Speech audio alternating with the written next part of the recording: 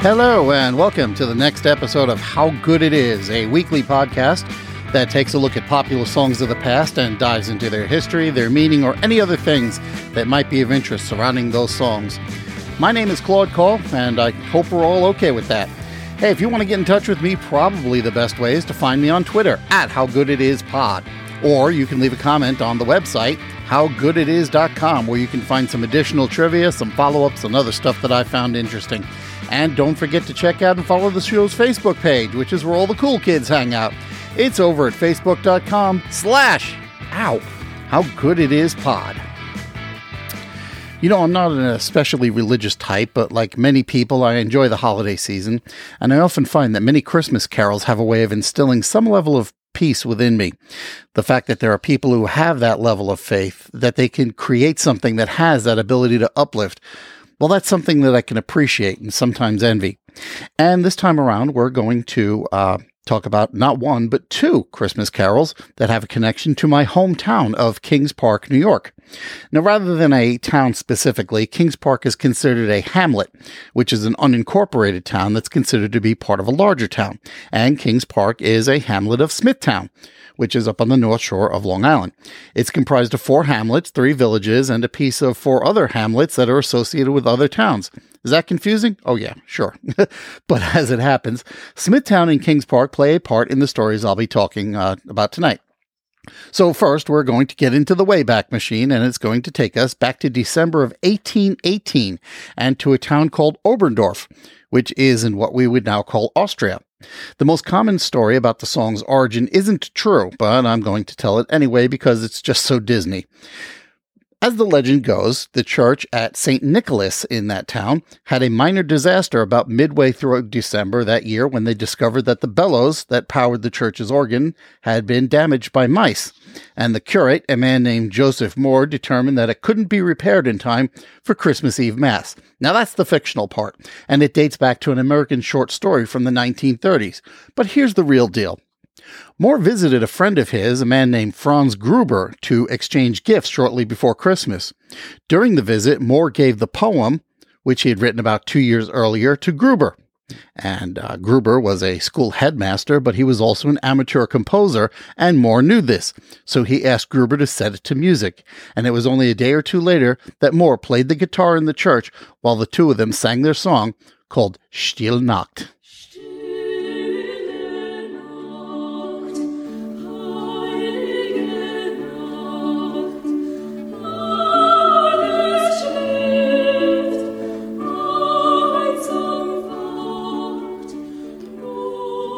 And this was the first public performance of the song that we know in English-speaking countries as Silent Night. As the legend has it, when the organ repairman finally did show up to fix the St. Nicholas organ, he was given a copy of the Silent Night composition and he brought it home. From there, traveling folk singers got a hold of it and began incorporating the carol into their repertoire. And as it made its way into other European nations, Gruber created different orchestral arrangements and didn't take any money for his work. All of the profits earned from that song went to charities for children and the elderly, and Gruber died broke in 1873. The song didn't make its way to America until 1839, but the best-known English translation comes from about 20 years later, when Episcopalian priest John Freeman Young, who was serving at the Trinity Church in New York City, worked with 3 of Moore's original 6 verses. He also slowed the song down to a lullaby kind of tempo, where originally it was a little bit more mid-tempo in nature. In the years since then, the song has been translated into 140 languages and is one of the most popular carols of all time. Silent night, holy night, all is calm, all is bright. This recording by Bing Crosby was recorded in 1935, and despite its appearance in the middle of that decade, was still his best-selling song of the 1930s. Holy infant, so tender and mild. Now, according to Steve Sullivan's Encyclopedia of Great Popular Song Recordings, Crosby, who was a devout Catholic, refused to record the song at first, arguing it would be like cashing in on the church or the Bible.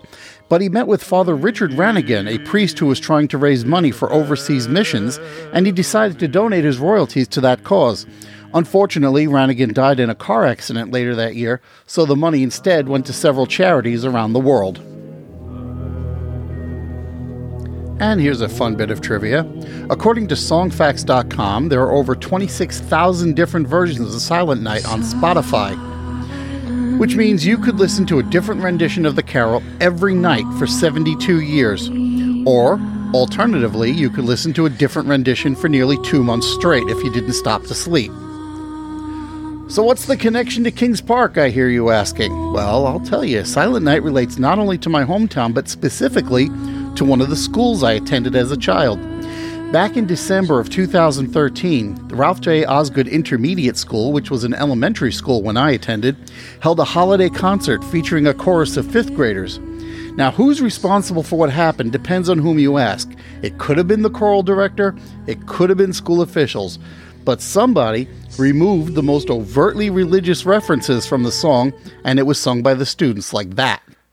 Now, this bit of audio is coming from, I think, somebody's cell phone, which is why it's going to be a little bit noisy, but you can probably make out what's going on here.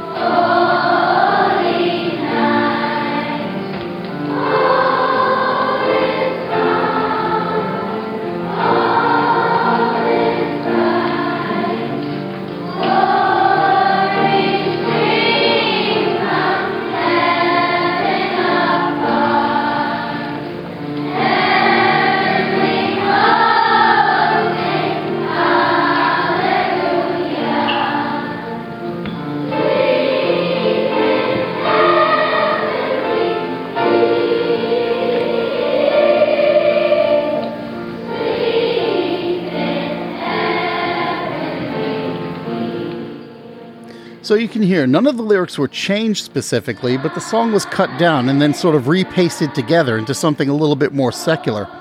And of course, some parents got upset by this, and it turned into a big thing that got some news coverage.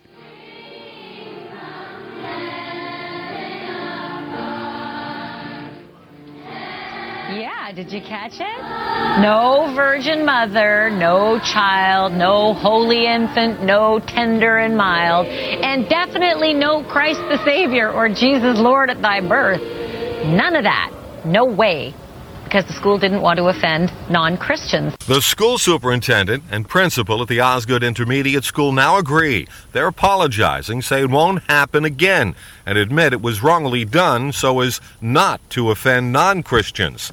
Larry is a parent. Lesson learned, you think?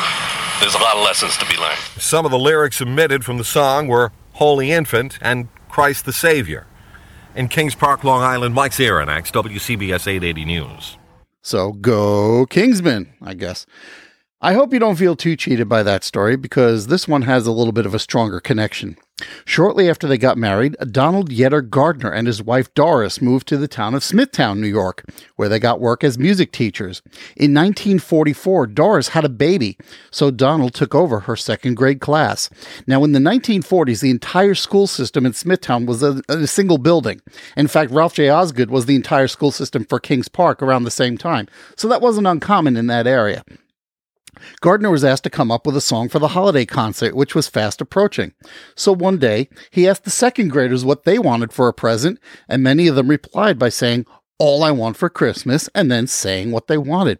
Well, there were 22 children in that class, and Gardner noted that at least 16 of them had one or both of their front teeth missing. And because they had those missing front teeth, they were all lisping their anthers. Gardner said in an interview in the late 1990s that he was so charmed by this that he went home and he knocked out a song in about 30 minutes. According to Doris, the song brought down the house when they performed it at the concert. Now, that might have been the end of the story, but as it turns out, the song caught the attention of an employee at the Whitmark Music Company when he heard Gardner sing it at a teacher's conference. The song was first performed for the public at large on Perry Como's radio show in 1948 as performed by his in-house singers, the Satisfiers. At that time, NBC was experimenting with broadcasting radio and TV shows simultaneously, so it's possible, even likely, that this performance also appeared on TV. Unfortunately, I've been unable to find any recording of this performance, so it might be lost. However, the first recorded version of this song is also probably the best known and the most famous. It's by Spike Jones and its City Slickers, and it was released in October of 1948.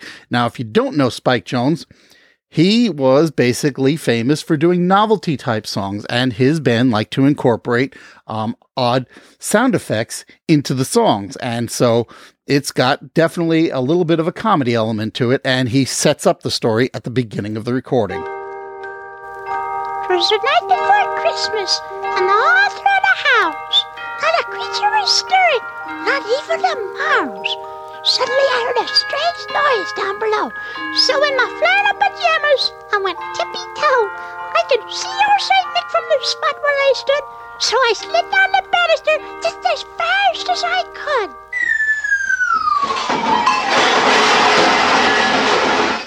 All I want for Christmas is my two front teeth, my two front teeth.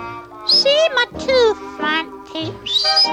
Gee, if I could only have my two front teeth, then I could wish you Merry Christmas.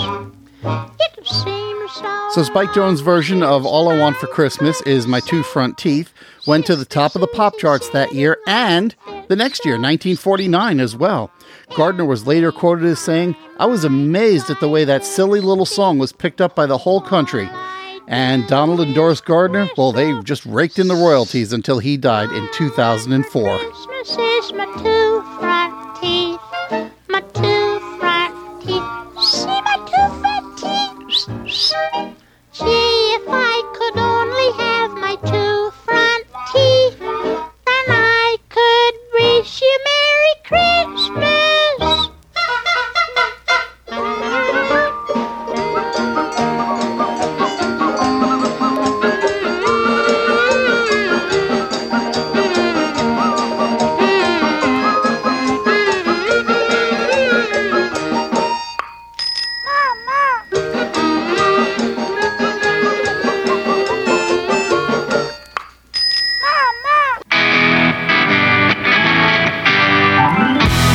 And that's it for this edition of How Good It Is. If you want to get in touch with me, you can email me at howgoodpodcast@gmail.com, or you can follow me on Twitter at howgooditispod. You can also check out and follow the show's Facebook page at facebook.com/howgooditispod. Or finally, you can check out the show's website, howgooditis.com, where I throw in a few extra bits for you. Next time around, we're going to discover how good it is to deal with fame. Thanks so much for listening, and I will see you then.